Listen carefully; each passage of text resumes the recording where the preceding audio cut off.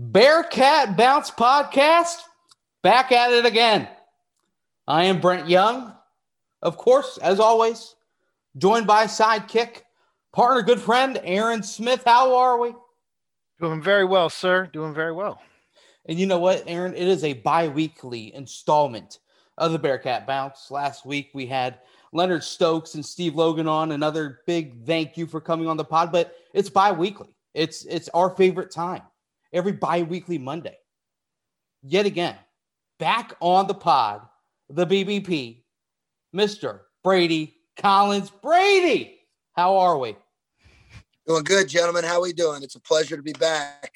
And been enjoying the other podcast. Got to catch up on my drives into the office on the Anthony DeFino one. That was a good one.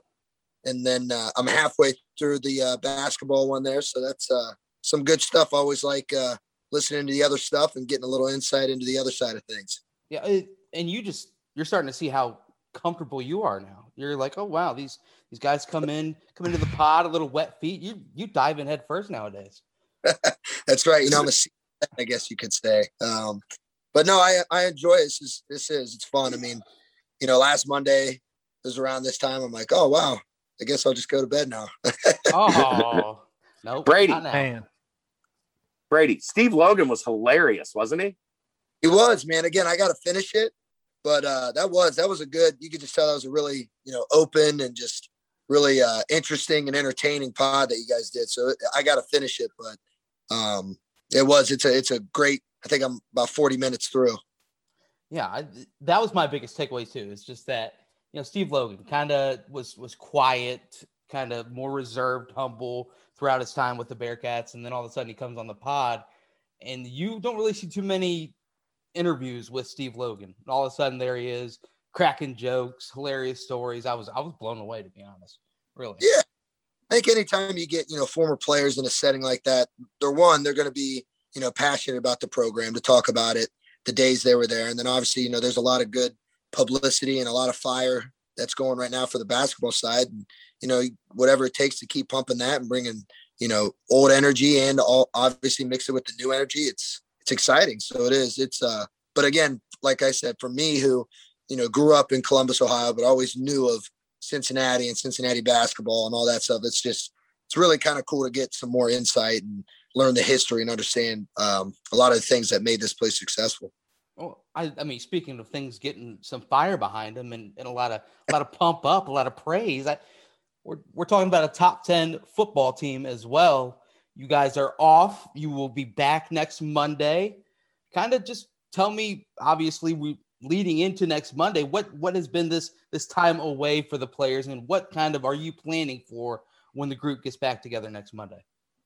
Yeah, I think I said it the last time. The biggest thing we want is just a nice physical, obviously, but more so than that is the mental break from, the daily routine of what it is that we do here. And, we know our guys, they love it.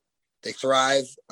They're looking forward to it just as much as we are, but, it's good to kind of reset, recharge and kind of get your mind, prepared for what's coming because, like I said, we have a great opportunity ahead of us. We know what's on the table for us. We know what our goals and our passion is for this program. And we're going to go to work every day to do it. But, it's just kind of getting all those fine little details ready, getting the weight room all set up, moving stuff around, cleaning it up, making it all look brand new and all that stuff. And, just putting a great plan together for this team to succeed and have a great summer and head into higher ground and come out and attack and dominate the season. Now, have you gotten a chance to see the Monster Factory down around the locker rooms at all, or catching up with him at all in passing? Yeah. I mean, obviously we're all on the first floor there. His is just right down the hall, and got to see him today for the first time. So that was really cool to see him. And I know he's giddy and excited. I asked him, I said, what was it like, walking back into your room? He's like, oh man, it's like a kid on Christmas Day. And I was like, that's awesome.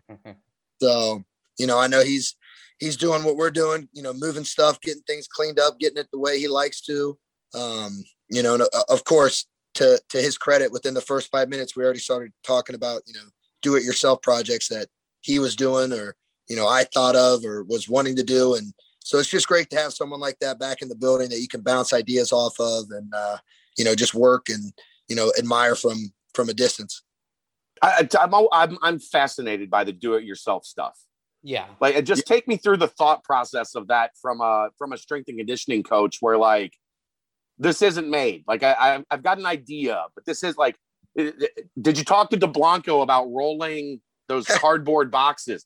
Like, how do you come up with and execute like a do-it-yourself project for these guys? Yeah, I mean, again, I think the biggest thing is creativity, and that's always been a huge reason for my success as a strength coach. I've ever been, I was, the creative guy. And, I just kind of think that's just who I am inside. I'm looking for the newest and, hippest and coolest, ways to do things that are also functional and, mean something to the game of football and translate to the field, but also, what really gets the guys going, what's really going to benefit them. And a lot of times with those do-it-yourself projects, I mean, in the world of strength conditioning, stuff is very expensive.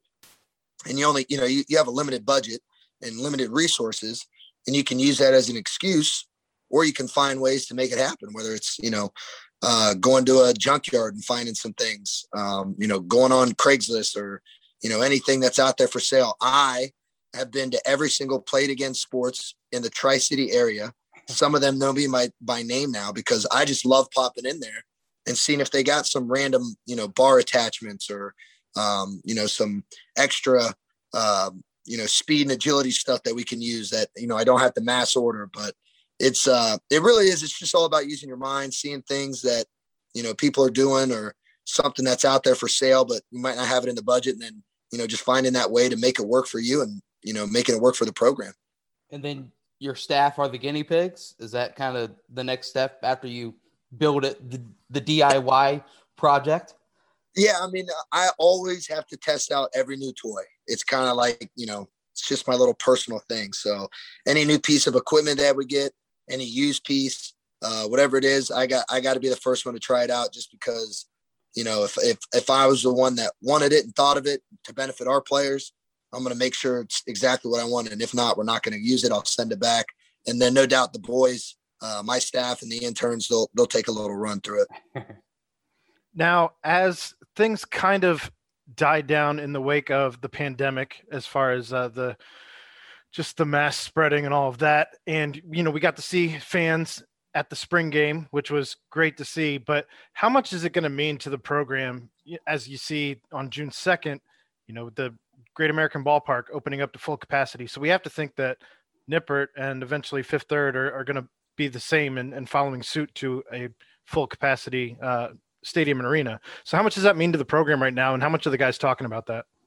I mean, it means everything. I'd be lying if I said it doesn't, because again, these kids, they know how special Nippert is. They know how special any stadium that you're at where there's a bunch of fans, whether they're for you or against you, it makes the game so much better. And last year it was tough. It was tough, but you know what? I think it, again, just a testament to the guys in the locker room, the culture that those guys had. They played for one another. They fed off one another just like they do in a normal packed house stadium. But I mean, let's face it, man, we'd be lying if we said on third down, you hear that little music, you're not going to get a little extra pep in your step and you make a big play and the band goes crazy and the student section's going nuts and all that. It's exciting. I'm going to keep, it was just the other day when Great American Ballpark said they were going to be full capacity. I sent a tweet out. I said full capacity at NIP. I mean, we're going to keep speaking it into existence, and I know it's the plan, and the kids deserve it. They work their butts off day in, day out, and I can't wait. I mean, I always reference that Tulsa game. They could say there was 10,000, 12,000. They could say there was 2,000 there. It felt like a packed house. It was awesome. So I can't wait for the packed stands again. I can't wait to see the energy that it provides, because obviously we got an unbelievable team, and it's only going to make things. How much do you think that played into the decision on a couple guys to come back that they didn't get that season in the NIP? I think it definitely plays into everything that, those guys made their decisions on. I mean, again, look at a lot of those guys. They're hometown guys. They're in the 300-mile radius that we, value our whole recruiting on. And, they know how special this place is. They know how unbelievable the memories that they've made here in the past with the packed houses and all those stuff. And you know what? They want more because, again, we're one of 3 programs in the country that have 20 straight wins at home. So we do what we're supposed to. Who knows what could happen. But that was our goal when we got here. We wanted to make this place, one of the most toughest environments to play. No doubt when you step on the field, you're going to get the toughest team, but you're also going to have the most rowdiest and craziest fans in the country. Now, you brought up that Tulsa game, and you also brought up Twitter. So one of the things I caught on Twitter this week was a ring that looked like it belonged to Luke Fickell. So did you have a chance to check out the new hardware that was on Twitter? And do you have any idea when those might be showing up? Oh yeah, we got those last week. Okay. So definitely, of all my years and places I've been, definitely probably the coolest and most badass ring I've ever seen. And again, that what a special year it was, what a crazy year. And again, we did what we wanted to do. We didn't finish exactly what we wanted, and that's a big motivation for us. But such an unbelievable gift for the guys, a huge reward that they earned. And again, that's all we're trying to do. We're trying to win multiple rings next year. I just didn't know if they were going to have like a special ceremony or anything for presentation or. Yeah, I mean, we had our own little, kind of deal that we did, but it was cool. It was special, and I think what was probably even cooler than that, because you talked about it, the little Twitter video was the way that video started off. Did anybody catch what Fick said there? I don't know. Who wants to smoke? Nobody remembers that? Oh, yeah. Now that you say it, yes, I do remember him saying that. Did that make it round? That had to have made it bulletin board material type ordeal. I mean, we all saw it. The first cancellation of the game, Mm-hmm. Putting stuff out there, and of course we'll put it up in the locker room. The guys had it up in their lockers. But there's been so many times throughout our years here where, you look forward. I always look forward to those pregame talks from Fick and, what he says at halftime and all that stuff, because it fires my ass up. I know it gets the boys going, but that was easily probably one of the most unreal moments I'll ever remember when he said that, because it was like all of our guys' eyes lit up and they were like, oh shit. Like, gosh, I love it. Well, you keep mentioning the guys. Let's talk about the guys a little bit. Now, on the last show that we had, we mentioned, the NFL draft, kind of went in depth of the 4 players that got picked and the other 4 that were signed undrafted free agents. Now, all these mock drafts for next year, we also kind of touched on that. But I want it to be story time, Brady. We need story time with Brady. I'm going to give you the 4 names that are really bouncing around the top 2, rounds of the mock draft. Just give me kind of the first time that you maybe saw them and you said, okay, that guy's got a future playing football for a long time. And I'm going to start with Josh Wiley. His name's been popping up on quite a few, and obviously he's not a senior or whatnot, but still, Josh Wiley is a big name to watch out for. Yeah. Josh showed incredible, just grit and toughness and strain, and exactly what we pride ourselves on here at the University of Cincinnati from his early days in the weight room before he even stepped foot on the football field. So that was a huge, kind of precursor, because, again, yeah, even if you're really good in the weight room, doesn't mean you're going to be great on the football field. But it wasn't about the weight that he was doing. It was the way he attacked things, the way he trained, the way he pushed one another, and generally just had love for his brothers. But I'd have to say it was definitely Josh's first camp at Higher Ground.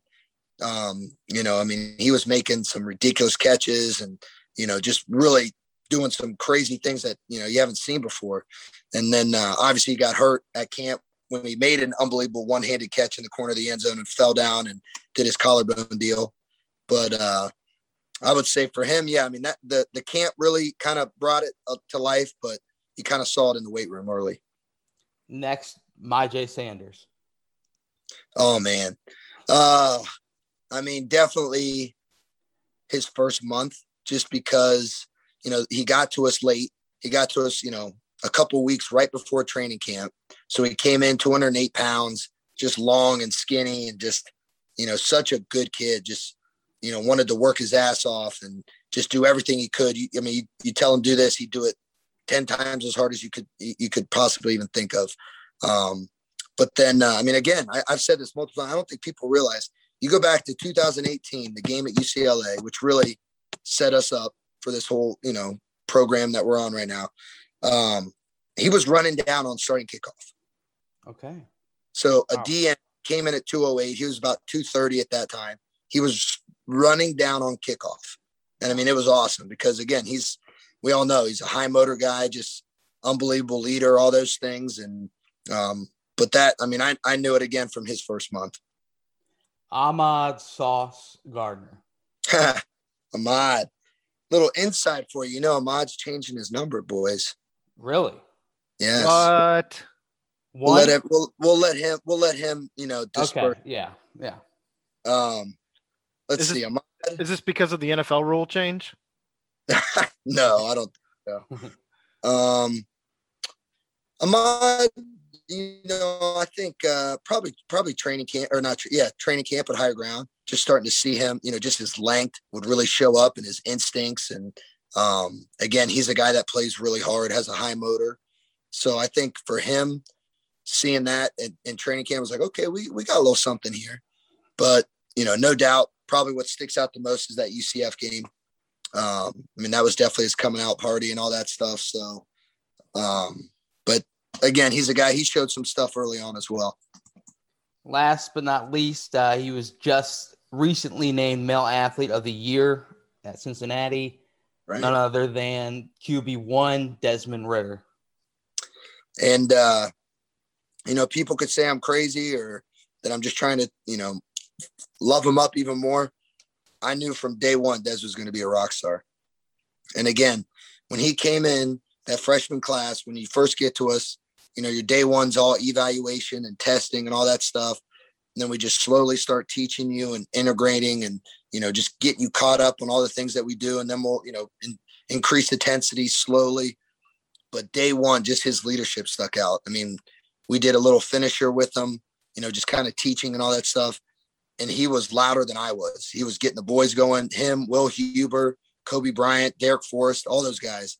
But Dez just stuck out so much. And it was cool because, like we always say, eyes are always going to be on the quarterback, no matter what. And to come in with that charisma, that leadership, that passion, it was huge. I know this is probably more for Luke, but what was that decision like that to keep Dez in the class? Because he wasn't heralded. He wasn't a big name recruit. He wasn't somebody you guys brought in the fold. To my knowledge, he wasn't somebody that you guys really had any ties to on the new staff. What was it about him, like when you guys got here, that you got to know Dez and thought, yeah, we're sticking with this guy? I think probably first and foremost, it's just a testament to who Coach is. He's a guy that's not just going to, when we got here, was going to be like, all right, screw all these guys. I don't know them. We didn't recruit them, because he even said it, he and we chose them. You know what I mean? Like, they didn't choose us. If they could have went and hired any coach, would they have chose Coach Vic? Who knows? But so from the moment we stepped foot on campus, those were our guys. And they committed to the University of Cincinnati. Sure, that it might have been a different, staff that recruited them. I'm sure Coach and, the other coaches got to know Dez. And, when you look at where he comes from a great high school, St. X in Louisville. I mean, that's a well-known powerhouse football program. So, I guess it would probably be a little mix of all that, because, once you sit down and actually talk to Dez, whether it was freshman Dez or who he is now, it's the same thing. You're going to get just unbelievable reviews. Piggybacking off that, I believe he was a Zach Taylor guy. And have you ever, like with Zach Taylor being local, have you ever had a chance to pick his brain a little bit on what he saw in Dez back in high school? No, I've never personally, tried to pick his mind on what he saw and all that stuff. But obviously we thank him. I mean, because, he's here. But again, it's go ahead. I've told that story many times. So it was Zach's first year here. It was April, and coaches were allowed on the road then. And it was his, Tubbs had tasked him with going out and finding his quarterback recruit for that class, the 2000, I guess it would have been the 2017 class. Yep. So Zach goes out, and there were 3 or 4 like pretty highly rated kids that were on his list of kids to watch. And he goes out and he's gone for like 2.5 weeks. He comes back and I give him a call, and, we're talking, and I'm like, so who's your guy? Desmond Ridder. Look it up, only other offer, Eastern Kentucky. Yeah. Didn't have any interest from Louisville or Kentucky or Indiana or any of those schools down there.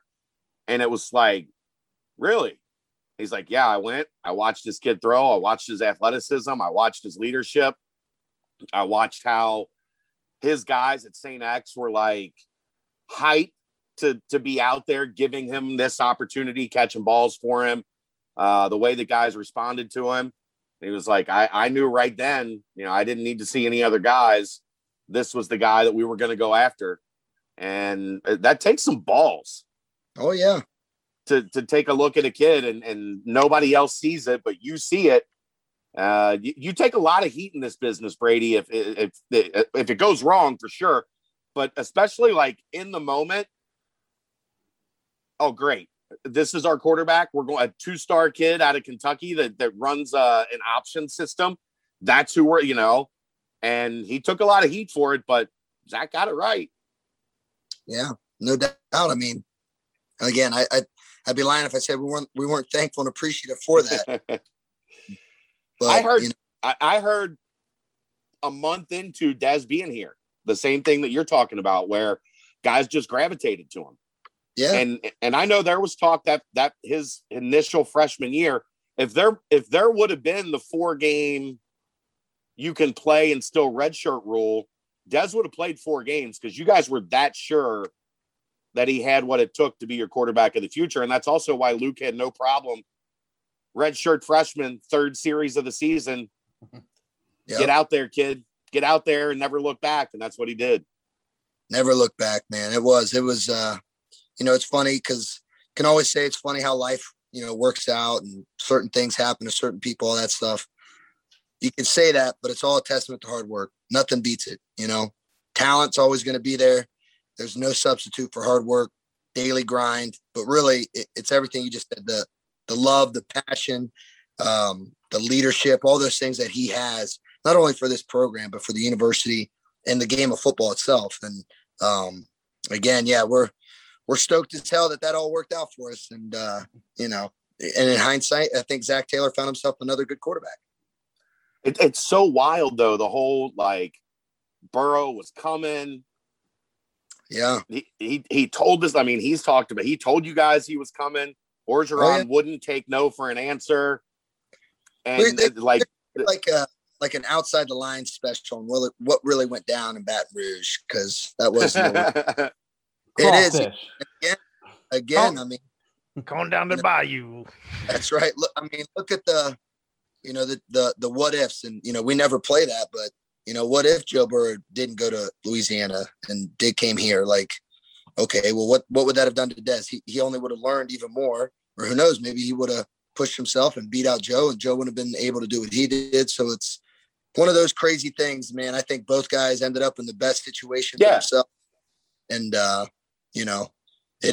was a crazy time. That could have been a possibility, but shit, man, it all worked out great. Everybody, it's one of the rare times something like that happens, and literally everybody won. Yeah. Pretty much. Now, you brought up Derek Forrest, and I can't help but think about the fact that they all just went through their mini camps. So have you heard from any of the guys since they went through mini camps? Or of course he's heard from Derek. That's his son. It was funny. I was actually texting Corey, Big Country, today. It was his birthday, so I was catching up with him. But those guys getting through their first rookie mini camp, which is huge.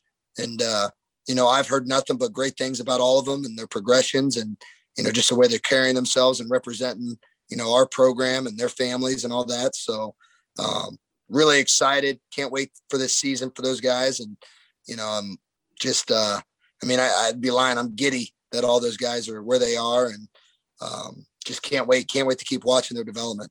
Well, 3 down in Arizona alone. I know. Isn't that crazy? Yeah. I saw a little Twitter picture of Bruno. He looked good. I'm gonna have to. I gotta text him. I'll be like, hey, you better work on that tan out there. He looked a little white. But no, he looked strong though. He did. Bruno was a strong guy. He was, just great kid, Canadian. Love him. Do you sense kind of a different, I don't know, maybe feel around the team when they do see 4 players get drafted? Is it kind of like, okay, we can do this from Cincinnati. We saw our brothers just get picked. We can be that next one getting drafted. Yeah, I think they know that from day one, because again, I think I've said it before.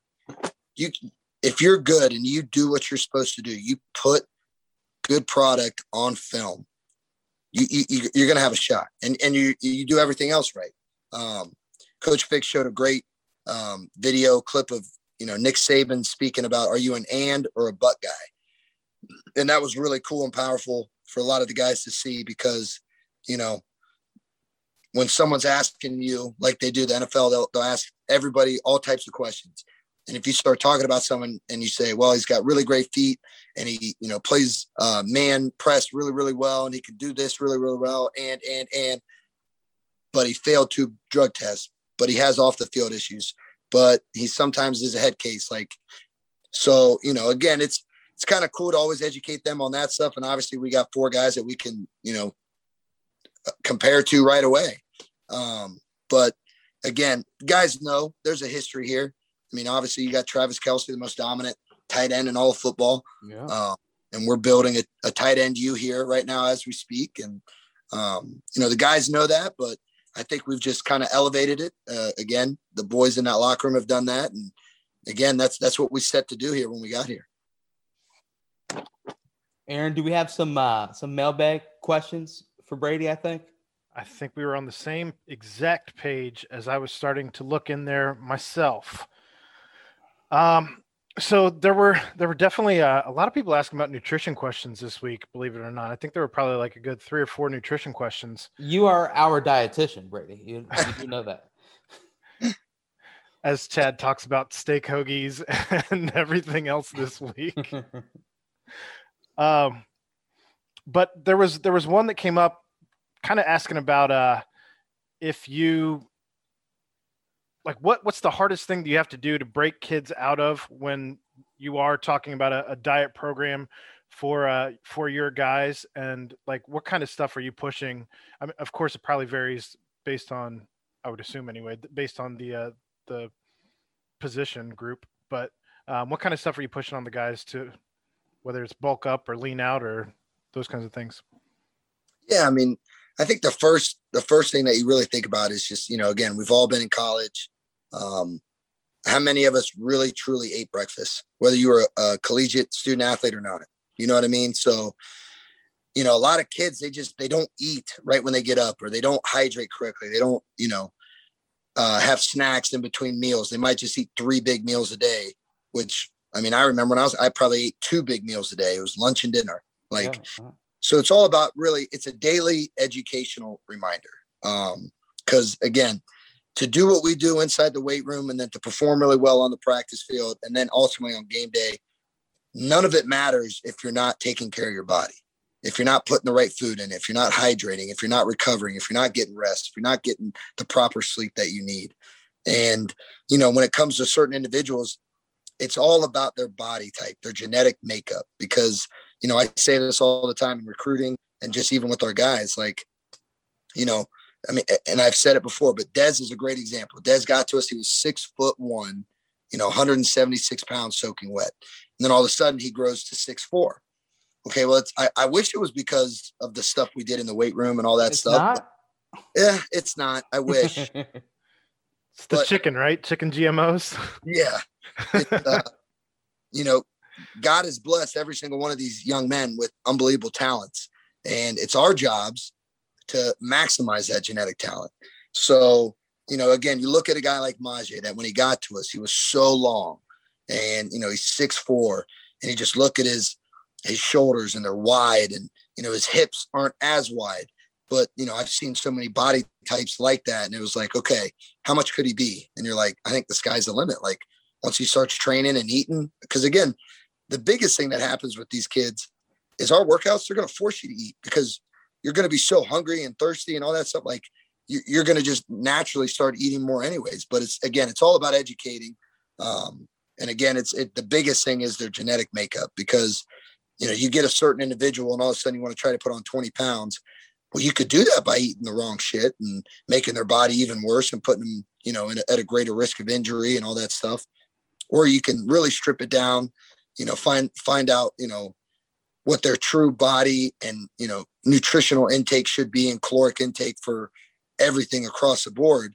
And then you can really devise a plan that's going to set them up to put on the lean mass that's really going to help develop them into the better football player that they want to be. Now, is there any type of crossover where you're asked by the university to help educate in just general nutrition, or where you're just stepping into any classroom setting or anything like that? No, definitely not. No, that would be something I don't think I would, enjoy or have the time for. They got professors and registered dietitians and all that stuff for that. So, but I would always happily do it if it was the class for our boys. I would do that for sure. And for BCJ. Absolutely. Always. Yeah. Okay. Yeah. Cause so what? Intermittent fasting. That's got to be a big no in the football program, right? Yeah. We don't need any of that, because like I said, if you got to work out at, 10 a.m. and you're doing an intermittent fasting, maybe you stop eating at 7, you're not supposed to eat till 11. You're probably not going to get the best out of that workout. Exactly. Now, if you were pointing direction for just a layman to check out some places to better their nutrition, is there anywhere that you would tell somebody to start doing some research and homework as far as websites or, even lecturers or books or anything like that? Like the normal human being? Yeah. The members are asking you to literally. They're trying to take advantage of the fact that they have access to a guy.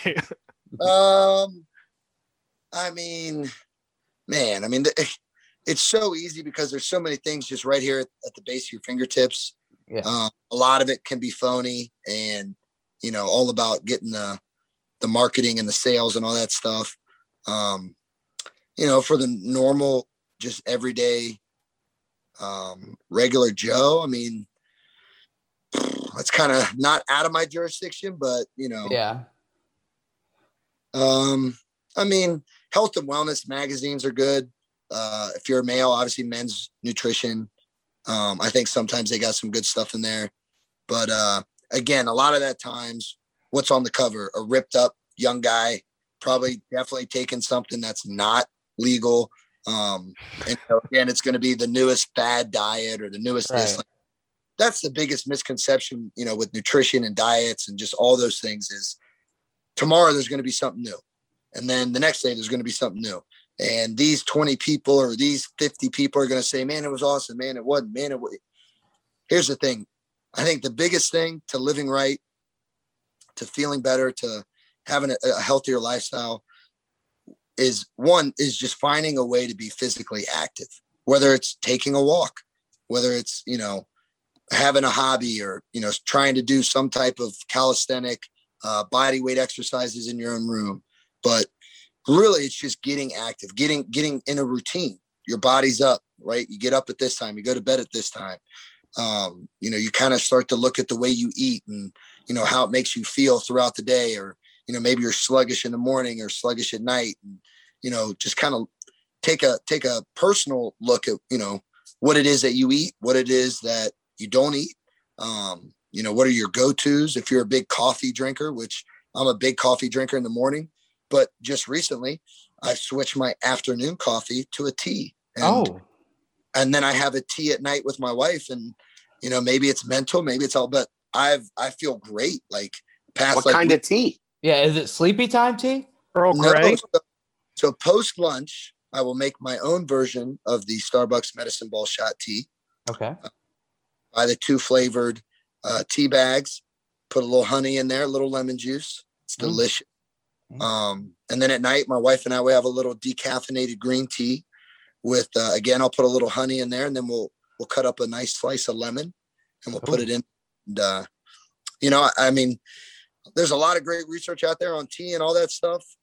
I mean, I never really got into it much, but just recently I have. And again, I think a lot of that stuff is trial and error and how it makes you feel. And, I think that's the biggest thing, like I said, with all those fad diets, this and that. I mean, generally what makes you feel good and, throughout the day and in a routine and all that stuff, I think that's what's most important, because you don't have to lift heavy weights or do all these things to have a healthy lifestyle.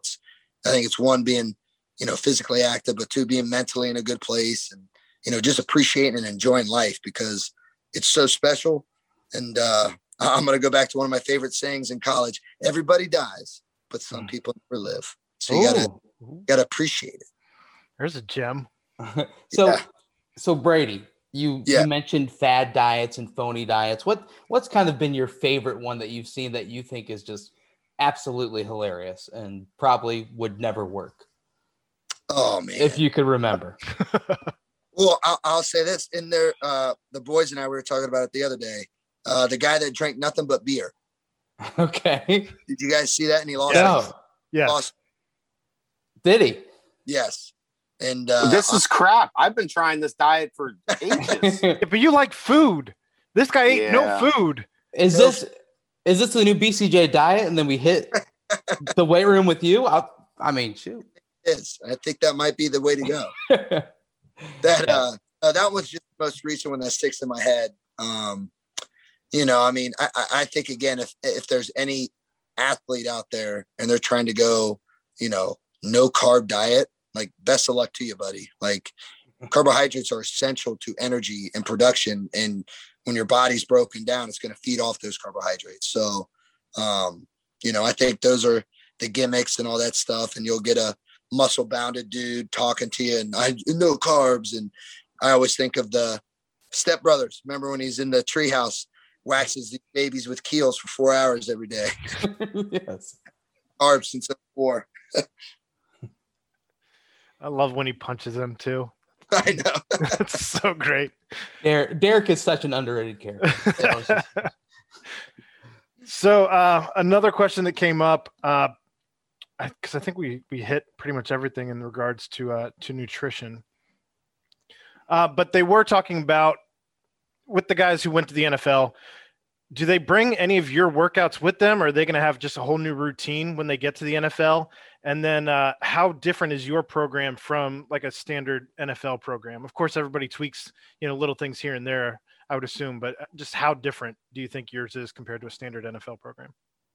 I think if you just look at like the basics of what we do, I don't think it's much different. Because again, I've always said it. I mean, to be strong, to be healthy, to be fast, to be a really great football player, any athlete, as long as you push, you pull, you squat, you sprint, like you can't mess it up. And you're doing it with great technique, and you're not overloading the weight and having bad form and all that stuff. But, there's a lot of similarities probably within, a bunch of different places and what we do here. But obviously the biggest thing that stands out is time.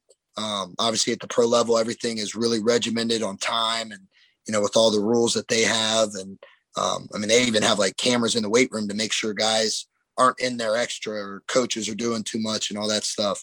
But, Marquise Copeland was with us for the past couple of weeks, and he would come in, work out. And, some days he would be like, hey, give me some of the old stuff. And, we'd give it to him, and he loved it and he'd thrive off it. And then there'd be some days where you kind of do a little different stuff because, he's an older guy, he's a veteran, he's in the league, and, so you're going to kind of do some different stuff with him. But I think anytime a guy comes back, when they're at the next level and they want to work out, they always ask for, the old ways. So I think it's just like a part of them. They love it. And again, like, during the draft prep training, Wiggins and Defoe would always tell me, they said, man, these guys think these workouts are hard.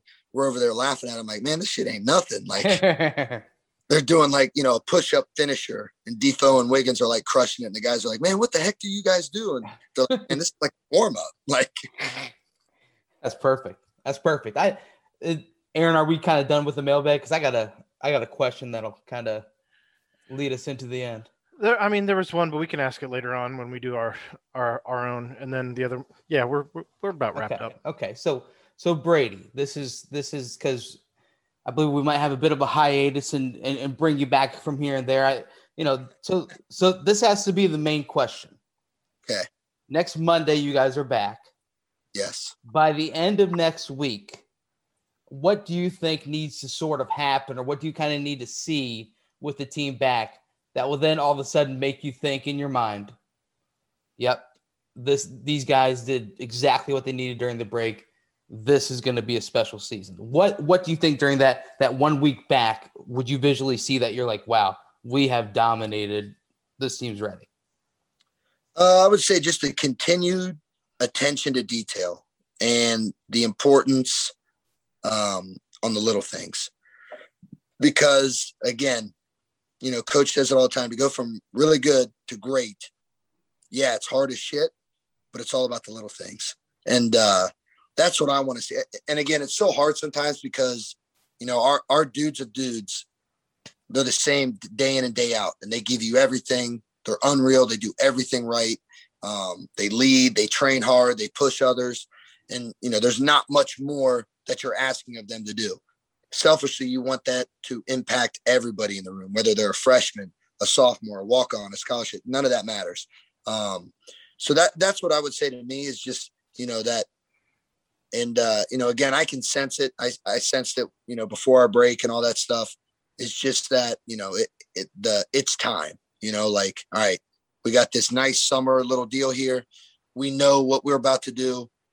And again, just understanding what's ahead of us, what we want to do, and then all the work that needs to be put in to do it, which I think our guys thrive off on. Again, but I think it's that attention to detail, that locked in, that laser sharp focus. I love it. Aaron, Chad, anything else? I've got a guest tomorrow. I'm in for Mo Egger tomorrow, 3 to 6. There you go. I locked up a guest while we've been doing this podcast for 3:15 tomorrow. Nice. His name's Luke. Oh. There you go. You got any questions? You got any questions I should ask him? Any good stuff I should hit him with tomorrow? Pull the curtain back. Ask the question. Luke, Brady wanted me to ask you. No, because I see him every day. I know. That's where the good stuff comes from. I don't see him every day. Oh, here you go. Ask him, be like, I've heard, or there's been talk around town that you are feeling much healthier and your joints feel better and all that stuff. What is the special smoothie that you drink every day that Coach Brady makes for you? Well, gosh, now you got to tell all of us. That sounds phenomenal. You got to turn it. You got to tune in, Brent. Find your FM tuner. I think I'm going to put it out there. And if I'm speaking, you can edit it out. But you know what? I feel like you should be on the radio all the time, Chad. Ooh. I think you do a really good job. I really do. I'm not trying to tote your horn and brown nose all that. I enjoy listening to you guys. I enjoy listening to Mo. I love listening to Tony too. But I think you just I love the music that you play when you're on. That's Taryn. The beauty of that is Taryn and I are both hip hop, hardcore, hip hop heads. Yes. So Taryn takes it as a challenge to really up his bumper music game when I'm in the chair. There we go. Because there are times I don't want to start the segment. Yeah. I just want to listen to the song. I agree. And you've sang some before. Right. I've gone through an entire first verse into a second verse before I've started talking. I'm like, ooh, this is good.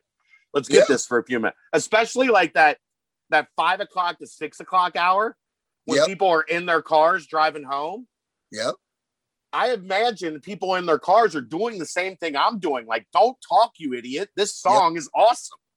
Yeah. So I feel it's my responsibility to the listener at some of those points to just not say anything and enjoy a little bit of music. I think the last you were on, you had an Outkast song that went a good minute. And I was like, yes. Yeah. Yeah. Here's the thing, Brady. It is what I wanted to do with my life. From I've got an old home video of me at like 7 years old, 6, 7 years old. I was at my aunt and uncle's house for like their wedding anniversary. Yeah. And I went around with the tape recorder and just interviewing the guests. Yeah. And like that's who I am. But right now, I love doing the fill-in stuff, the full-time stuff. If I had to do the full-time stuff, I wouldn't get to come to practice all the time. I wouldn't get to like, once things get back to normal, the thing I've missed most from this is not being in the Linder Center, man, not being able to be at basketball practice and football practice and to pop down into the weight room and chat with you and like, or higher ground, stop in on the 6th and 7th floor if I'm there for a day. Like that stuff. I don't know that if the opportunity came up for me to go to full time in radio, I don't know that I would do it right now because I love this. Yeah. So much. Speaking of that, let's mark our calendars. I might get ahead of Kaz on this one, but that's fine. July 2nd. Leave your mornings open, boys. July 2nd. July 2nd. Leave it open. All right. 5 a.m., 6 a.m. No. Okay. Well, maybe like 7:45. Okay. I can do 7:45. Yeah. That's a Friday. You'll get a great smoothie out of it. Ooh. I have had the Squat Fest post Squat Fest smoothie before. It is delicious. You had Chad all twisted up in his words, and he doesn't very often get all twisted up in his words. Mouth is watering. I can visually. I mean, here's what I'm thinking: a live podcast during Squat Fest. Wow. I was actually out. So Brady, I'm gonna lean on you for this at some point in time as well. I don't know if you've seen this on Twitter or not. I've started a YouTube channel. Oh, nice. That I'm going to, with my 10-year-old daughter, be going around town and doing food reviews at like mom and pop small places. That's a great idea. Is it Barstool-esque? Are you gonna? No, it's gonna be my own kind of spin on things. I don't know that I've seen any 10-year-olds in the Barstool world. I've seen spin-offs. He did have a pizza girl that did a spin-off thing. Yeah. But no, I'm going to start something, and one of these times, you and I are going to go do like a Taco Tuesday somewhere around town. The last pod I listened to, the one with Anthony DeFino, La Torta Loco. I've never been. Oh, so I looked it up, and just the pictures. I showed my staff and said, "Guys, I know where I'm taking you the next time we go get lunch." Hey, so baby. You know who you asked, right? Aaron Himmler. I've got Himmler addicted. Like that place sells crack. Yeah, I got to do it. He went once, and he hit me up. I was my first AAU event I was at, which was like 3 weeks ago. He hit me up and he's like, "I'm going. What should I get?" Like I filled him in, set him up. He's gone like 4 times since then. He can't stop going to La Torta Loca. I know where I would suggest we go. Okay. It's a spot that I've taken my staff to 2 times, and it's kind of west side, but not too far west side. It's called St. Bernard's Pub. I got so excited you were going to say Sebastian's. It's delicious. I mean, I'm sure that place is good too. Again, I haven't been there, but it is delicious. St. Bernard's Pub. St. Bernard's Pub. What do they have there? They got everything from build your own burgers. They got Reubens. They got, hot, cold sandwiches. They got these waffle fries that are unbelievable. The pickle chips are unbelievable. Pretzel bites. It's just a cool little place, man. It's good. I want to see if there's anybody on your staff that can eat a torta, a whole one. Have you seen Coach Higgins? Have you seen the size of those tortas? I'm telling you right now, I guarantee he could eat 3 of them. I bet you $1,000 he couldn't eat 3 of them. Okay, get you, me, and him together, and then we'll make that bet. And all proceeds 3 of Higgins family. They're like 5 pounds. I mean, I can only eat a half of one. let's put it like this: when you put a bet like that in front of Higgs, he's going to do it. Yeah. I would be remorse. So a Christmas party in 2019, the staff Christmas party. I forget where we were, somewhere Mount Auburn or something like that, up on the hill. And Thick and I were outside, and Higgins was out there, and it was like a steep hill down to another street or something. And he was like, "Hey Higgins," he's like, "I'll give you $100 if you run down there and touch that car and run back up in 5 minutes." And Higgs is like, "No, are you serious?" He's like, "Yeah, I will." And he did it. And it was mainly because I think Coach Vic enjoyed seeing him struggle of running down a hill that was very, very steep. Yeah. And then running back. But it's so good. And the tortas are gigantic. So it's like 8 minutes from my house. So when you guys go there, you need to text me and I'll meet you. It's the crazy sandwich. It's where we got to eat it. It's great. And everything, like the tacos. Aaron Himmler says the guacamole is the best guacamole he's ever had if you're a guacamole guy. Oh, man, I am. That does sound really, really good. And all you have to do is tell Himmler at this point that you're going there, and he might hide in your trunk. That's true.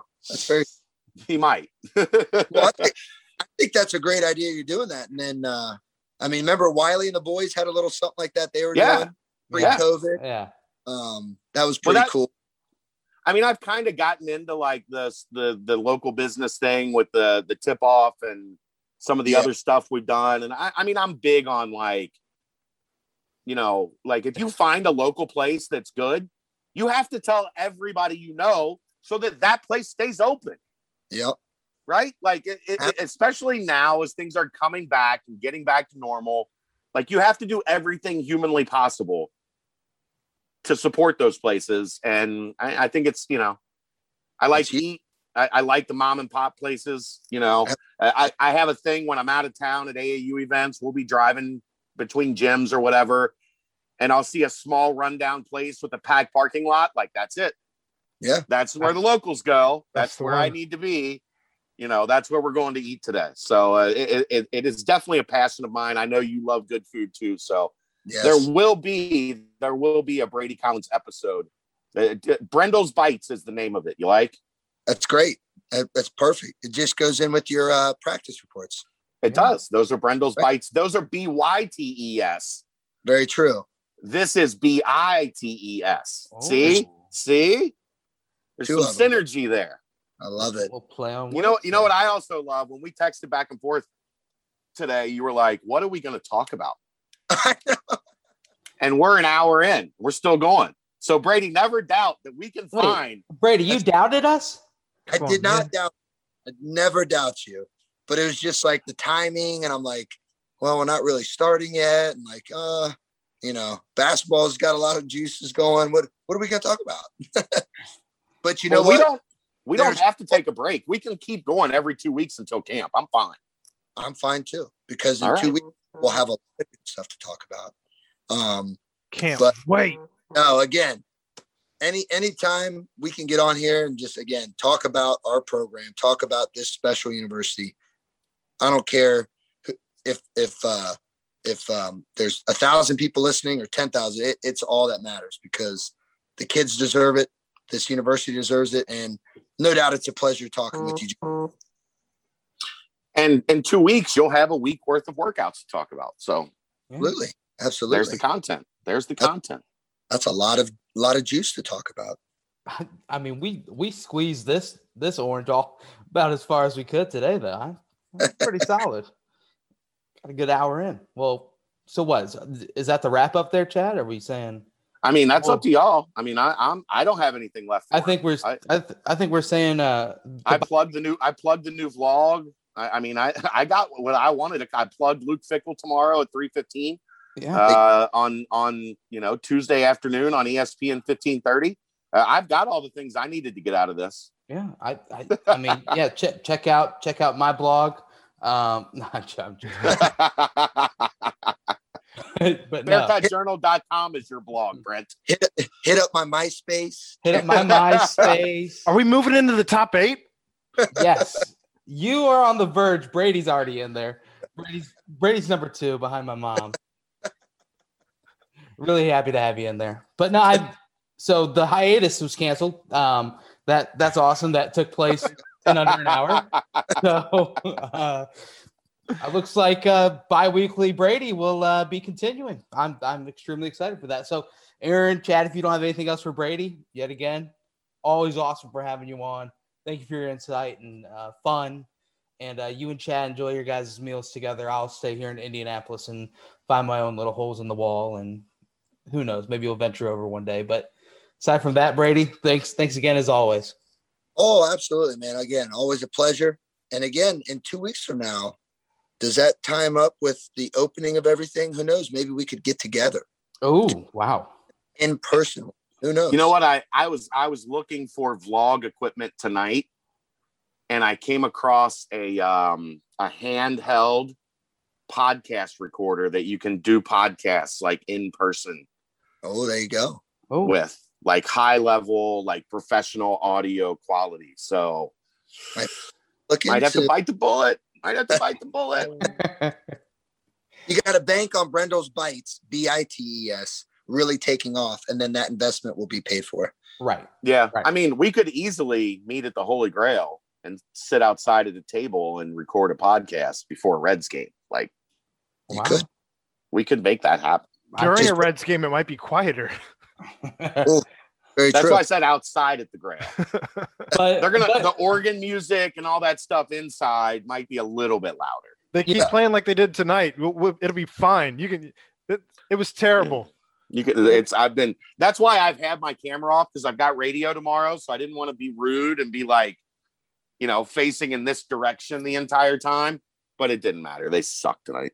Yeah, because your facial expressions would have really probably made us be like, what is going on with Chad right now? Right? You can use it. You want some more ammo for tomorrow. Say, hey, I heard we could do a podcast, a live podcast at your new barn that you have in your backyard, Coach Vic. Oh. Ask him about the barn. What kind of livestock does he keep in this barn? I am made of questions. Thinking of this barn has everything in it. It's got volleyball court, the basketball court, the weight room, batting cages. It's unreal. That's awesome. Well, with all those kids, it's like you got to be able to do something. Exactly. And it, keeps it all in house for the colder weather. So it's definitely a fun project they've been doing. Did he build 3 or 4 bedrooms to just like shift kids out there? Right. This is where you live now. Yeah. I think his house is plenty big enough that those kids are good. Well, yeah, it was the Fickles and the Freemans. There were 47 people living in his house. And it was fine. At one time, that's true. Yes. He's that way, though. They like all the chaos. That's why they got 6 kids. He'd say, what'd you say, Landon? You have to go to the bathroom? Head to the barn. Head to the barn. The outhouse. Go. He's not in the household eating all the food anymore. He's down here with us. Good. Eating Thanks, your Brady. guys' food. Good. Awesome, Brady. No problem, boys. Take care now. All right. We'll see you in 2 weeks. See ya. See ya. Well, that's pleasure to my ears. And we thought that was running out of steam. No, come on. He would have stayed on with us for another 20 minutes. For sure. For sure. Add fuel to that fire, and Brady Collins will make that ablaze. It was fantastic. He's all hopped up on decaf green tea. He knows what he's doing. He knows exactly what he's doing. But yeah, I mean, that'll be exciting to hear about, next Monday, obviously lead in to what we are able to talk about the first day back for the team. So that'll be fun. But actually not next Monday, a week from next Monday. So 2 weeks from today. 2 weeks from today. That's what bi-weekly means. Yeah. Yeah, we'll get back on that. Indiana. The hiatus threw me off. But anyway, Indiana. That's about it for football. I think we covered pretty much every base we need to there. Basketball. This is it's been a little while, obviously, a week since we've been able to dive into anything, and we got another commitment. So Chad, I know on the BCJ pod, you guys kind of touched on it a little bit, but I think it's our due diligence to dive even further in to Odi Oguama, transfer from Wake Forest. And I mean, the first thing you notice, someone posted the picture on BCJ. I mean, that man he's chiseled. He looked like kind of like the picture of Giannis Antetokounmpo when he is just all yoked up. This looks like a man that's going to come in and really develop down low in the post and be a player that I can play the 5 and the 4 for Wes Miller. Aaron, your initial thoughts when you saw Odie join into the fold? Well, his biceps look like grapefruits were injected into his arms, first and foremost. When he flexes, it's good God.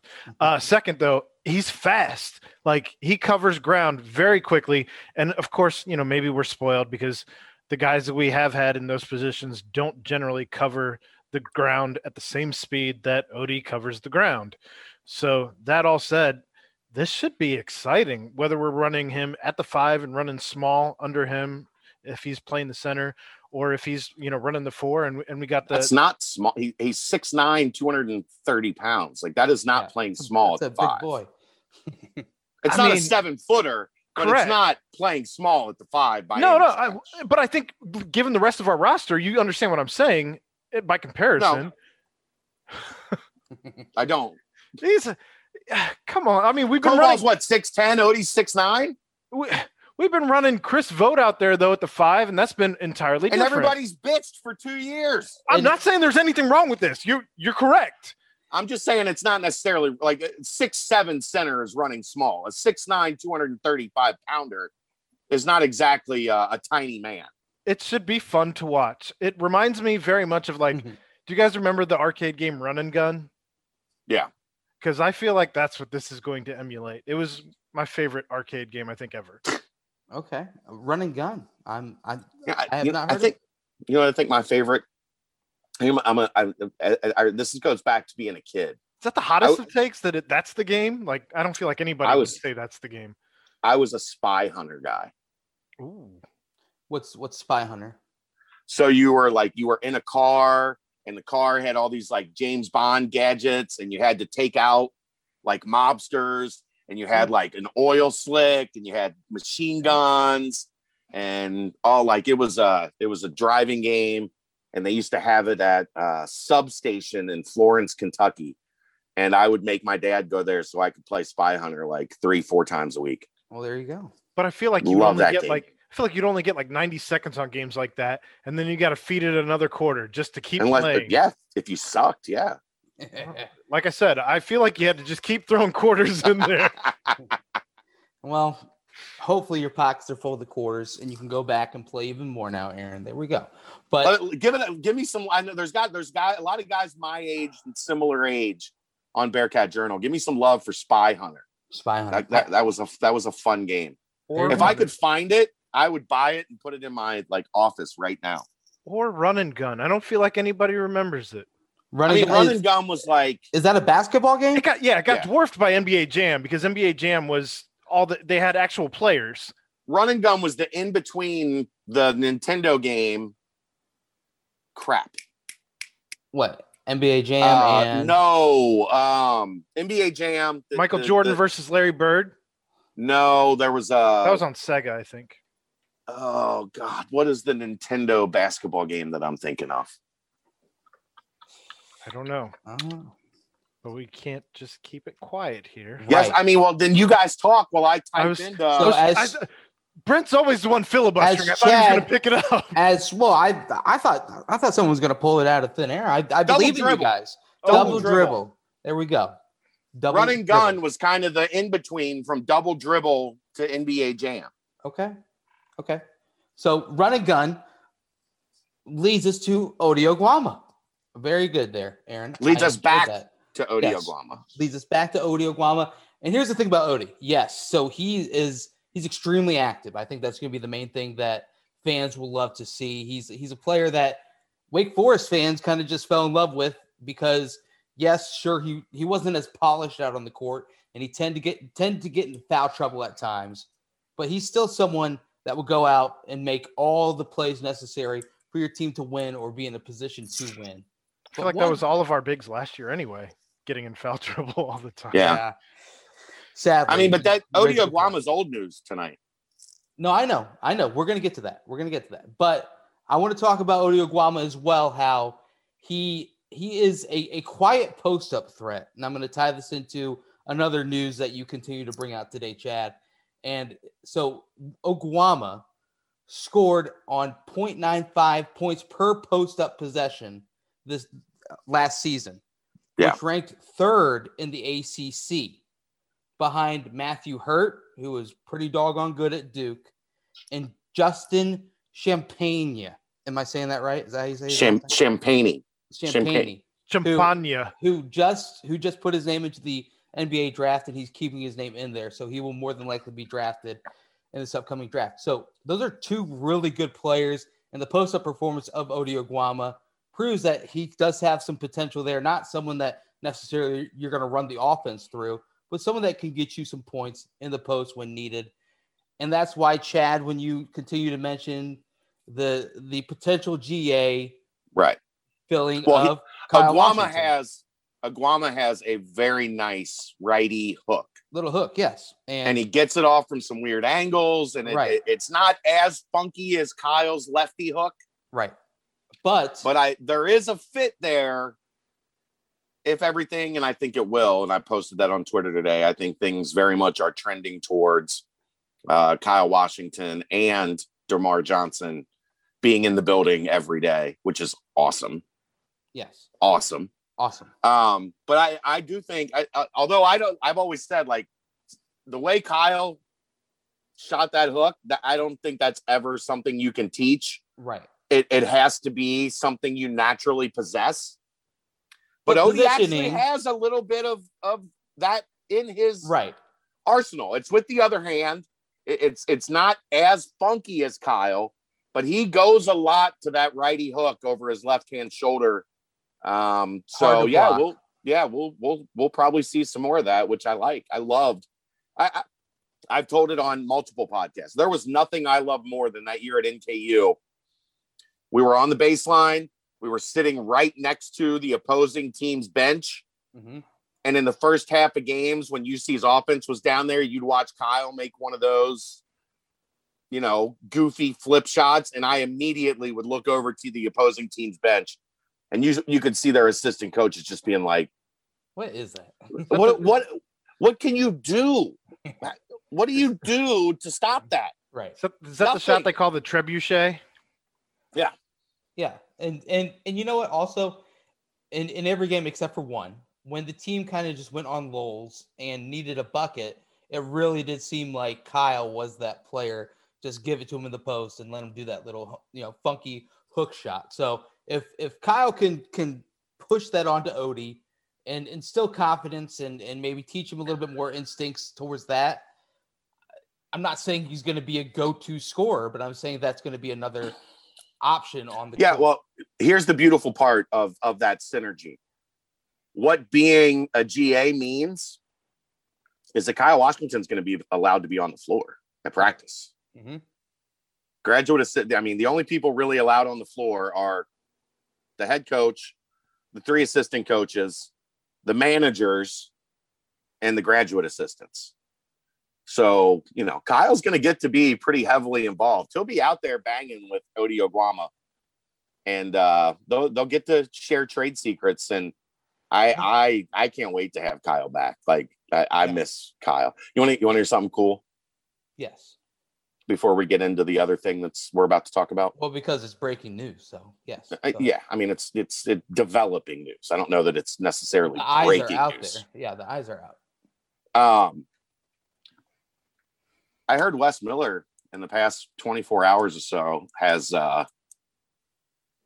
called Hep Cronin and invited Hep Cronin to practice whenever he wants. And just another bridge. Mm-hmm.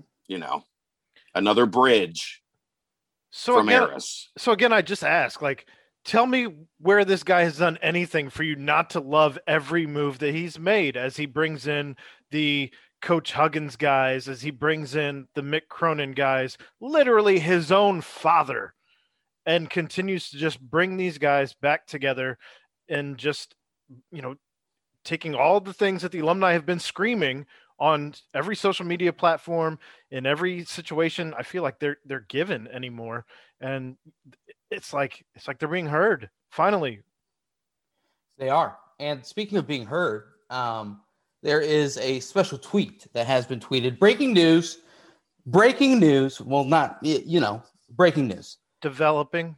No, I mean, yes, developing. And by the time this podcast is posted, I'm sure the news will be already out. It's all the way broken. But multiple reports all over Twitter. Mississippi State transfer big man Abdul Ado likely heading to Cincinnati next season. Now, this is an interesting one, Aaron. Abdul Ado spent 5 seasons at Mississippi State. 1, 2, 3, 4, 5. He is a grown man. He is someone that it's been known for over a month that he was not going to be returning to Mississippi State. It was going to be whether does he want to continue playing college basketball or does he want to, try his step at the next level and, whether it be, professional basketball or whatever it is. But, Mississippi State, an absolute shot blocking machine, big time rebounder, 6'11", 255, built. This is a grown man who potentially, and by the time that this podcast is posted, more than likely already known, will be joining the fold next year for the Bearcats. So just another hit. Yeah. So now all of a sudden you're talking about between him and Koval, you have hundreds of career blocks between the two of them. Oh, you have two elite rim protectors. Yeah. 300 blocks career for Koval, 250 for Abdul Ado. So going back to my original point, I think now you can run Odie more at the 4 than at the 5, if that's indeed the case that we're getting Abdul Ado. Much ado about nothing. I think it's Ado. So here's my thought on that, Aaron. I would think the perfect pairing would be something along the lines of, having Ado with Jeremiah Davenport and then having Koval with Odie. So kind of you have that outside inside, but two bigs that can also, rebound and make shots and as well hustle and just be overly aggressive and shot blocking on both of those as well. I can't wait to see the way that he plays with these different, toys that he has now and to see the rotations that we're running out there. Because here we were, 6-8 weeks ago wondering how the hell we're going to even field a team. Now we're discussing spots. We're out of spots. What kind of logjam do we have at the 5 and the 4? So I love everything that Coach Wes Miller has been able to do. If Ado is done, they're at 13. That's it. Mm-hmm. Done and done. Unless something else opens up, but they're done. And I can't remember who it is on the boards that asked, when are we going to start talking about class of 22? Well, you weren't able to start talking about class of 22, like recruits, until you filled out the roster. Like let's worry about the upcoming season before we're worried about down the way. Aaron, you want to know how long Abdul Ado has been at Mississippi State? He played at Fifth Third Arena. He did, 2018. Yeah, and in that game, he didn't score. He did play 27 minutes, didn't score, but he grabbed 4 rebounds, had 4 steals, and 3 blocks. So I thought as a true freshman in the SEC, that's the type of player, not a true freshman. I think he was a redshirt freshman that year, but I mean, that's the type of player that you're getting in Abdul Ado. I thought you were going to say he'd been in the league longer than De'Aaron King. I mean, it's comparable. It's definitely comparable. But I mean, still, as a freshman, he had 19 points, 9 rebounds at Texas A&M. This is someone who has, of course, you think SEC. Of course, you think, okay, who has ties to the SEC currently on the staff with the Bearcats? You've got to think Chad Dollar had a lot to do with this one. Being able to see what I imagine Chad Dollar between his stops at both Auburn and Georgia saw him a lot, 6-8 times. I mean, that's no better judge than saying, okay, Abdul Ado hits the portal. We want this guy. And immediately they go after him. And it looks like here comes another 6'11", willing to do anything, beast shot blocker. I mean, now he would classify as playing big. yes, he would. I literally already said you can now put Odie at the 4, and now let's see what you got running around. It was a joke. Relax. You and Brent are really jumpy tonight. I think I've been pretty good. He's calmed down quite a bit. Brent was before the podcast. He already blew his gasket. Yeah, he was jumpy before the podcast. I drink a lot of energy drinks. It gets me fired up. But I mean, what was the main thing last year that you kind of looked at the bigs and you said, we're missing a rim protecting big. We're missing someone that could be active as well on the boards. I mean, Brent, we finished the season with 8 guys. We were missing pieces everywhere. Right, exactly. It was a puzzle without all the pieces. I agree. But, I mean, Abdul Ado, in his final, 5 games, he had 11 rebounds against Alabama in the conference tournament. Then he had 11 rebounds against Richmond in the NIT and finished out with another 11 rebounds against Memphis in the NIT championship game. This is a guy that attacks the boards, especially offensively. I mean, this is just it is a great ad, especially because it fits a role. It fits a role on a team. Absolutely. Of something that you need. And when you can go Abdul Ado. Okay, yeah. Spody Odie, Dopalicious Angel. Oh, I like Ringtone, that. By the way, but so when you can go from literally, Aaron, let's see it real quick. What are the totals, Aaron? I don't know. You tell me, Brent. Aaron, you're the stat guy. Aaron, I will have to tell you that. So what? He has 249 block shots in his career. 249, Aaron. That's quite a few. And then you go Hayden Koval. And I bet we're over 600. Let's see here. His total blocks 337. So we're flirting right around 600. I would venture to guess there's not many other teams in Division I basketball with that many block shots on their roster. I'd imagine there's some schools that don't have 600 blocks. Ever. On their roster? Ever. Oh, stop. I mean, maybe if they just started like 5 years ago. In D1, sure. Oh, in D1. Okay. But so did these guys. They only started 5 years ago. You know what I mean? Like, yeah, right. Still, there's something to be said. Yeah. So I mean, when you have that ability to say, okay, you know what, we're going to have Hayden Caldwell out there who's knocking down threes and also protecting the rim. And then here comes Abdul Ado off the bench, and he's doing the same thing. It's going to be awesome to see how Wes Miller is able to piece those two together and use them. I mean, you saw last year, Hayden Koval was a yin, and then he had a yang. It was a two-man thing. This is also going to be an offense unlike anything that a Cincinnati fan has ever seen before playing in a CPAW. I mean, tell me a single time we had an offense that was even close to playing in this type of way. We're not talking about tipped passes here. You know what I mean? Like, or deflections, if you will. Oh, you mean a defense? Well, I mean, just either way. I mean, but that was the focus. What the offense would come from the deflections, right? Right. Now we're talking spreading the floor. We're talking centers shooting threes, and not just Mamadou with his "I'm in the game, so I'm probably going to take a three," or Quadri Moore doing God knows what out there. Oh, quad squat all the way, baby. No, not me. All the way out. But no, I mean, Abdul Ado played 131 games in the SEC. It's and say what you want to about Ben Howland. He's a coach that has seen it all, and he has accomplished some great feats. So, I mean, he's gotten good coaching, and now all of a sudden, a huge addition. And I mean, it is crazy thinking about the big situation from just a couple seasons ago, last season to now. You've got 2 elite shot blockers at your disposal, and not many teams in the entire country can say that. Well, and we lost we lost our guy from last season, and he ended up at Wisconsin.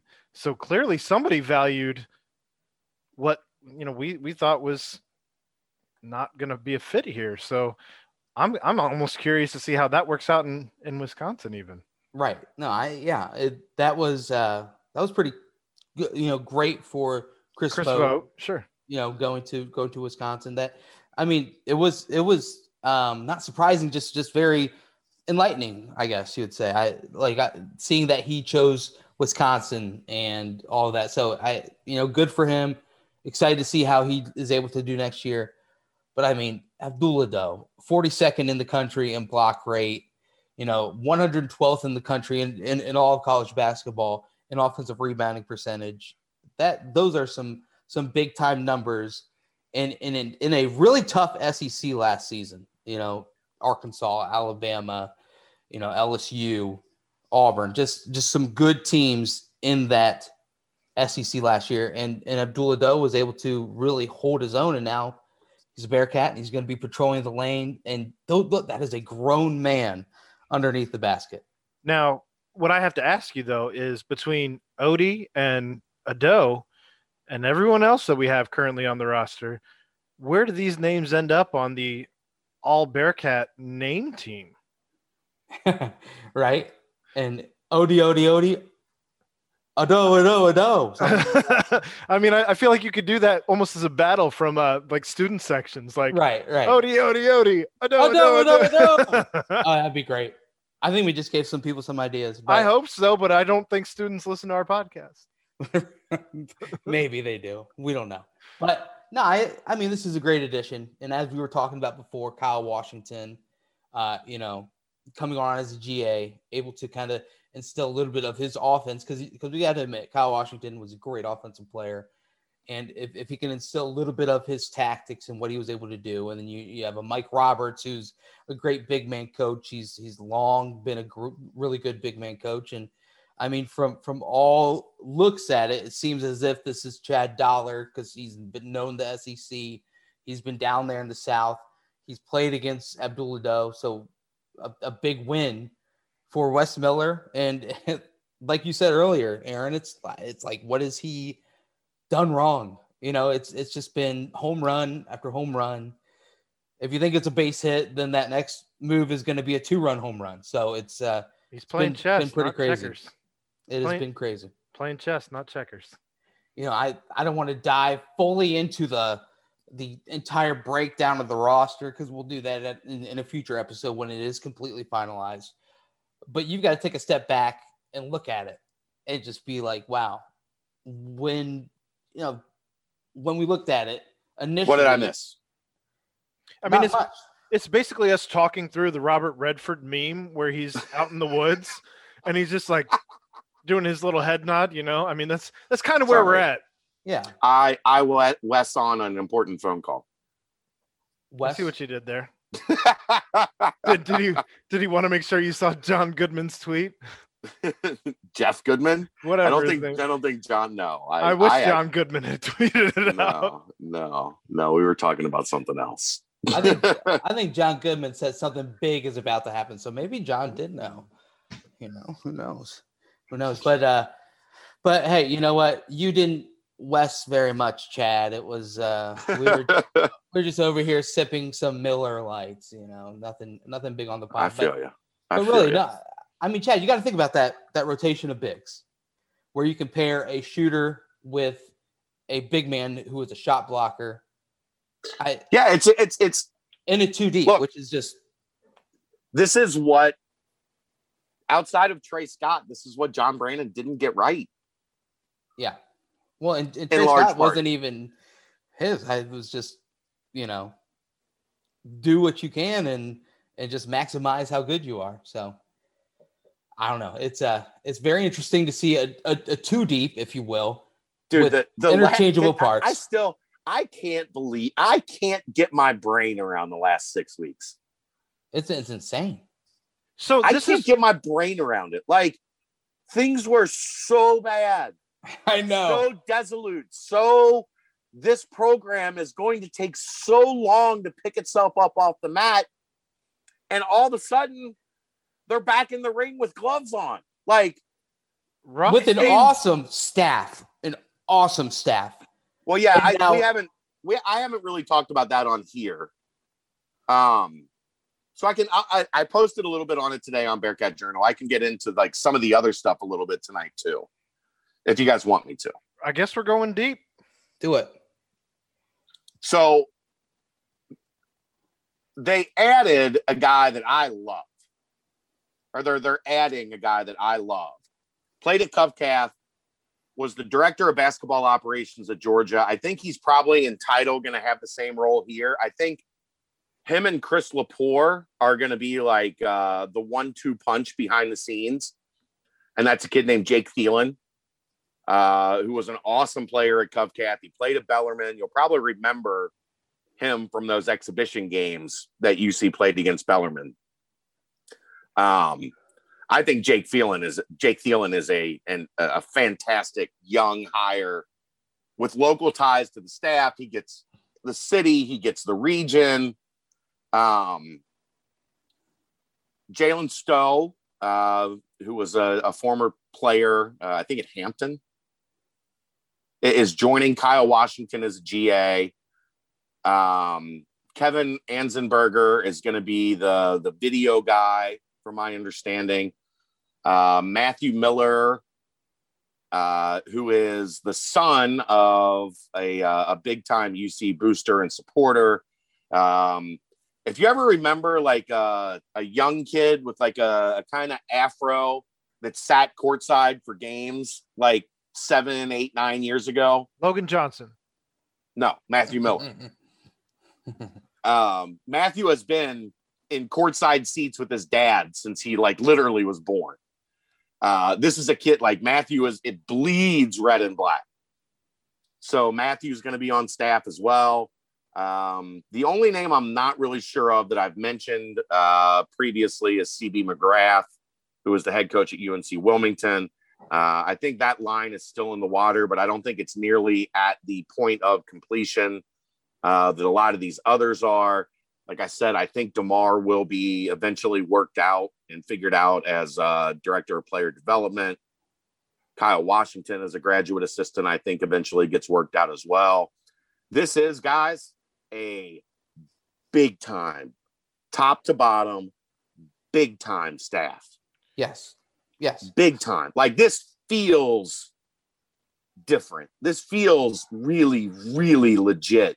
Yeah. With how far it spans and how many different guys are involved. 6 or 8 weeks ago, Rothstein was saying we were at an all-time low. All-time low. He was an idiot for saying that because, look, man, my first year on the job, 2006, I walked out of a couple games. All-time low. Where it was like, I'm here shooting video and doing like, I didn't leave the arena, but I just was like, I'm not shooting any more highlights of Syracuse putting their nuts on somebody's forehead.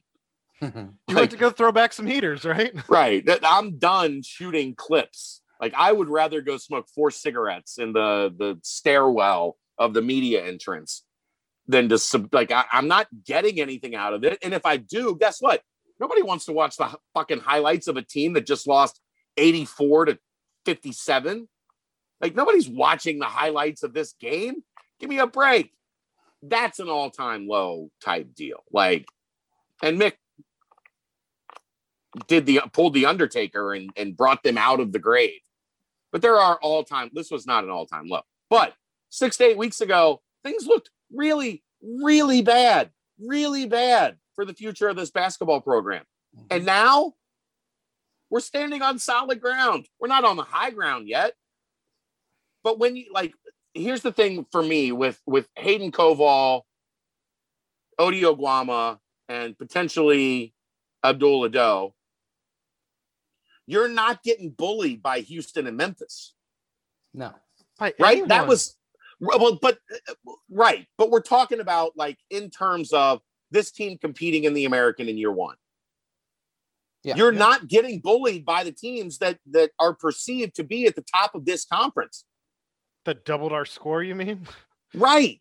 Yeah. You're not getting pushed around. You're not getting punked by them with the guys that this program has added. And you've got ACC level athleticism in John Newman. And you've got two young guys in AJ McGinnis and Jared Hensley that show a lot of promise long-term. You've got the 5 guys returning that have proven that they can win in this league. Holy shit. What happened in the past month? What the hell happened? Like, this doesn't make any sense to me, because it is a restructuring from head coach to bench staff to support staff to graduate assistants to roster 1 through 13 that just doesn't, it shouldn't make any sense. Well, It Chad, shouldn't have gone this smoothly, this quickly. this is where Brett and I actually tell you that we're co-stars in Your Truman Show. And, Welcome to the Truman Show. No, My whole life has been the Truman Show, Aaron. I'm like, you're not surprising me with that. it is crazy, Chad, because you think about it.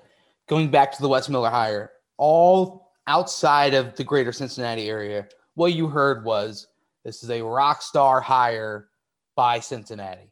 But he's got a shit ton of work to do. Right, exactly. When you're able to, and I'm sure he still hasn't slept much. I know he did say he slept a little bit, but I don't think it's much, because the amount of work that he's gotten done in such quick time, to have everyone be able to be ready for when they need to go and meet with Mike Rayfelt, who, by the way, another addition to the staff, which is just. Yeah, Mike Rayfelt. We haven't mentioned Mike Rayfelt yet. I mean, it's just like. Are you fucking kidding me? We haven't mentioned Mike Rayfelt yet. I wish people could see your face right now. I've never seen you so excited. I feel like that's how you are at the precinct when they put the plate in front of you.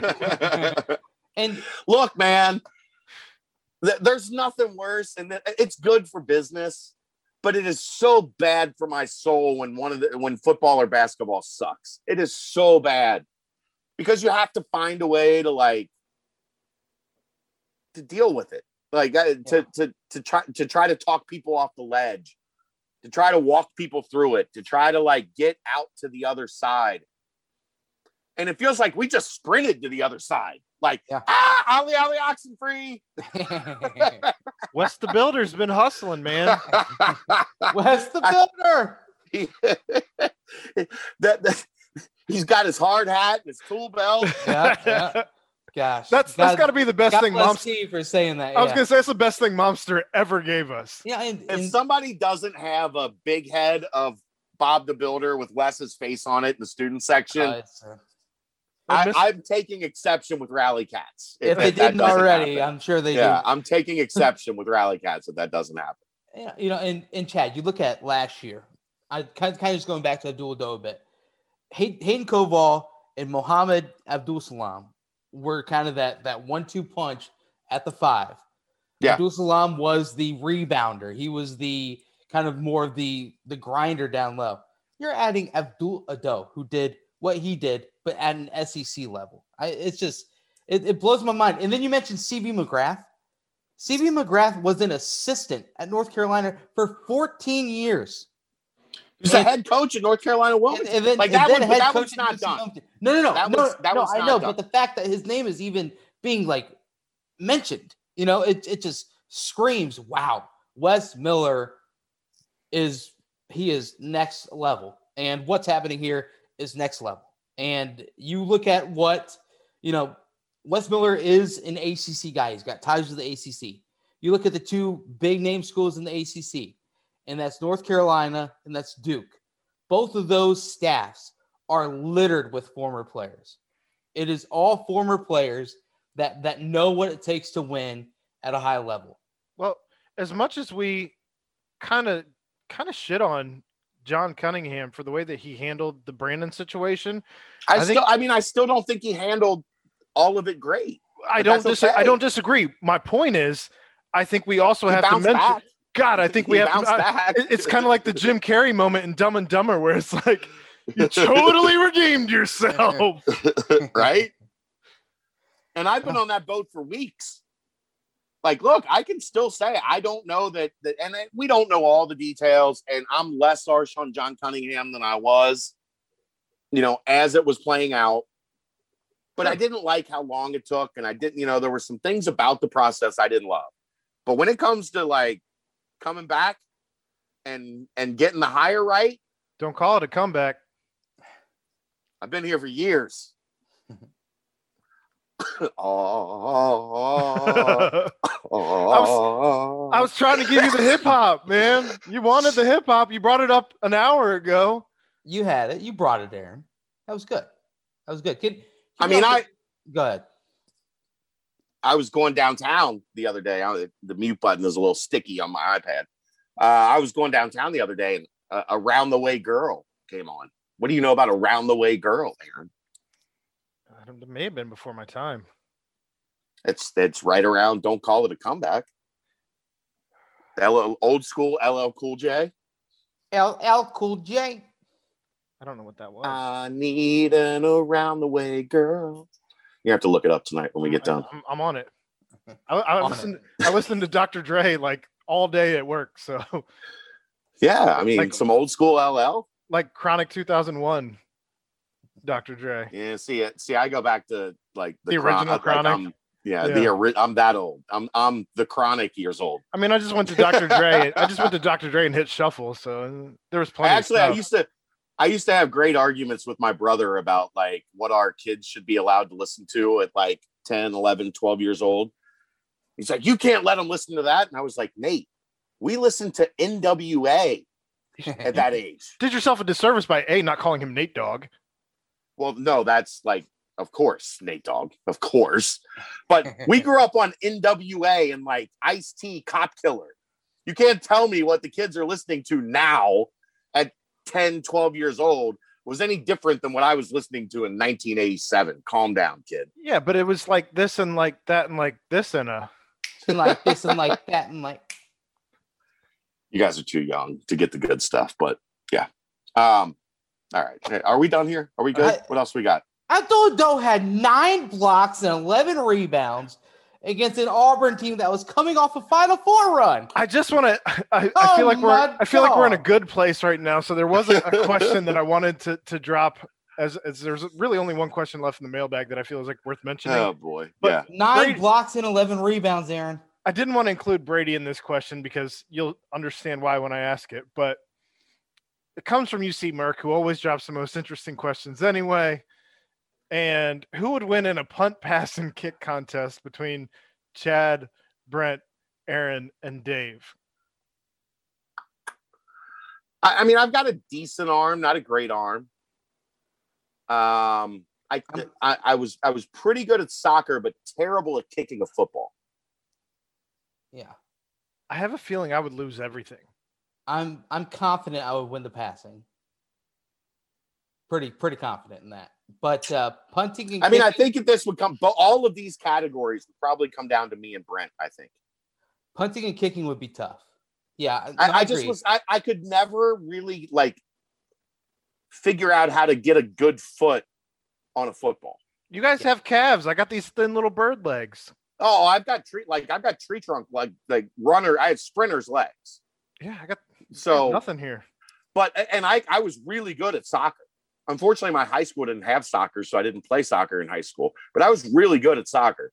But I just couldn't figure out the math on kicking a football. Was never good at it. No, yeah. So if I squared up on it just right, I might have a chance. Yeah. I could throw. I guess I could probably, I haven't thrown in a long time, but I could probably throw like 30, 35 yards. My shoulder's wrecked. There's no shot I'm doing anything. I'll probably bow out, honestly. my shoulder's that bad. What do you think you could get 40, Brent? Yeah, I'm confident in my throw. 40's pretty far. You'd be surprised though. I think I could get 30 in between 30 and 35. Like I think I'd be right at 30, maybe like 32, 33 if I really launched one. Yeah. Well, I'm confident. I'm confident I need rotator cuff surgery, but what about I used to play a lot of steady quarterback, but that was mainly because I could throw the intermediate stuff really well and I could run if they blitzed. Sure. Now, I was where are you fast putting as shit. Dave in any of this conversation? Dave could be the wild card because he could maybe kick. Maybe. So Like, what if Dave can punt or kick? much like And then- Charlie Day, he is a wild card. or Yeah, like or what if Brett Stein comes out here and he's got a boot? We don't know. he seems great. I can't wait for him to chirp back at us on Thursday. What of those three things do you think Brett Stein is going to do well? Oh man. Ooh. Maybe he could get a good punt in there. That pendulum that DeFino was talking about. I'm still confident he beats me in a throwing contest because again, I'm pretty sure I just bow out. Okay. It's that bad. Fair enough. Next I question. mean, I couldn't promise. I think I could throw it farther than I could punt it or kick it.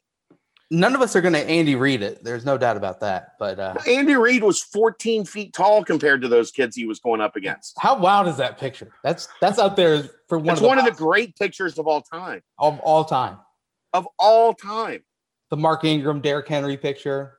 No, Andy Reid is better than That the Mark Andy Ingram, Reid. Derrick Henry. Yeah, absolutely. No questions asked. So for those of you asking about recruiting, this shit is about to take off real hard, real fast Woo! here in the next couple of weeks. Woo! I promise you that. Outside of that, Chad, And check out your story that you recently posted, Aaron. I did on Landon Livingston, had a conversation. And there's more of those coming. There's certainly more of those coming, but you know how kids are. And as soon as you schedule something for a Monday, all of a sudden it's Wednesday, Thursday, and Friday. Crazy how that works. Outside of that, though, Are you making excuses? There's no excuses. I'm not going to make in excuses. recruiting? I'll send you the screen caps, and that's fine. But the last question we had, and I didn't want to ask Brady this because I'm not sure how much he's even able to talk about, if he knows anything. But do you know anything about the turf or the locker room projects when they're going to be completed, or the turf end zones that are being rumored to be black? So my understanding, the turf is going to be done. The turf has been started. I don't think it's going to be done prior to them like leaving for camp. So then the timeline would be, return from camp, get out there some and get ready for the season. I have heard rumblings of black end zones. I don't know that for certain. Hurry up and wait.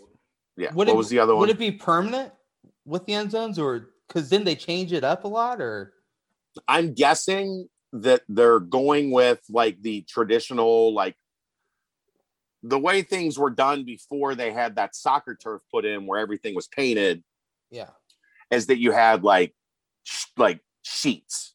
mm-hmm. So the end zone would be a sheet. I don't know that they would make it changeable. They might. Right. But you would have to make it where you would like unsew that portion and sew another portion in, which is a lot of work and doesn't make a whole lot of sense. I would think that you'd also run the risk of injury if that came loose at all. Yeah, and painting that shit is expensive. Like when they joked around and did that black turf for April Fool's Day a couple years back, man, that was awesome. They actually looked into it, and it would be $100,000 a game. That's coincidentally the temperature that the on-field temperature would be. Right. You could only do the black turf in like October, November, December. You couldn't do it in even the remote like warm weather months here. Players are complaining about the temperature of the sun on the field. Yeah. What was the other one? The locker room project, when that's supposed to be completed. I think there's a phase of it that is going to be completed prior to the start of the season. That they're able to get started now, and then they'll start on the full like locker room part once this season comes to an end. All right, very good. So there's some cosmetic stuff and some redesign, like some basic stuff that'll be done this summer, and then the rest of the stuff will be done at the end of the season, going into the 2022 season, is my understanding. Well, I think that wraps up the mailbag for the most part. So, what a show! You know what I love? I love these shows that we come into and go, well, I don't know what we're going to talk about. Yeah, shit. And they're always the best shows. because they're not planned, they're not scripted. Like, that's my favorite part. I hate that I've got to sit here and like write out this radio show for tomorrow. I've got one thing on my radio show. Yeah, Luke Fickell. What do you mean? Right. That's the only thing that's the only segment I have planned out right Fill now. up a whole hour with callers after Fickell hops on to talk about opening up the lines to talk about the Reds. There's no scholarships left anymore now. Right. You could have people call in to talk about whatever Xavier's doing, because God knows. And then you could have them talk about, the fact that Luke Fickell was on and the Reds and even FCC's grand opening. There, you could almost do 2 hours of calls and be done. Never, ever, ever, fucking ever am I going to do 2 hours of calls. Yeah, well, I mean, Aaron, I'm gonna give you a sneak preview into the radio world. You know why you don't ever open the phones for 2 hours? Because after you get through about the first half hour, that's when the crazies come out. There's a reason that none of those people have a radio show. Brent, have you ever been a radio caller? Not a caller, no, but I've been on the other line. I've been a caller. Here I am with not one but 2 podcasts. I feel like I'm doing okay. Yeah, I mean, how many were you a guy that called every day? No, I called like once or twice ever. Right. I feel like my co-host on PTP though, Ed, I feel like he's been close to an everyday caller at a couple different points in his life. I love good callers. I really do. I love good callers. There's just it's not easy to find them. I've done a pretty good job, I think, of like when I'm on finding your balance. We've had pretty good callers. Like there's only been a couple times where I've just been like, what was that? Like, what are we doing here? Like, usually it's pretty good conversation. I think that's because I try to promote, solid conversation on the shows. My friends love to target Dan Dockish and just here, and because who doesn't? Dockish lets anyone on call or yeah. And it just becomes a pretty crazy show pretty quickly. So, Chad, anything you want to drop as we've been here for 2 hours and anybody who's I've got work to do. I got shit to I got to get out of here. Okay, well, good show, guys. That was a lot of fun. We did it. Hey, 2 hour marathon. Guys. A little bit of a first time that we kind of had breaking news. I think we kind of before had, but still, it's yet again quote unquote breaking news. Right, exactly. There's a blinking Bearcat on my Twitter feed. I'm just saying.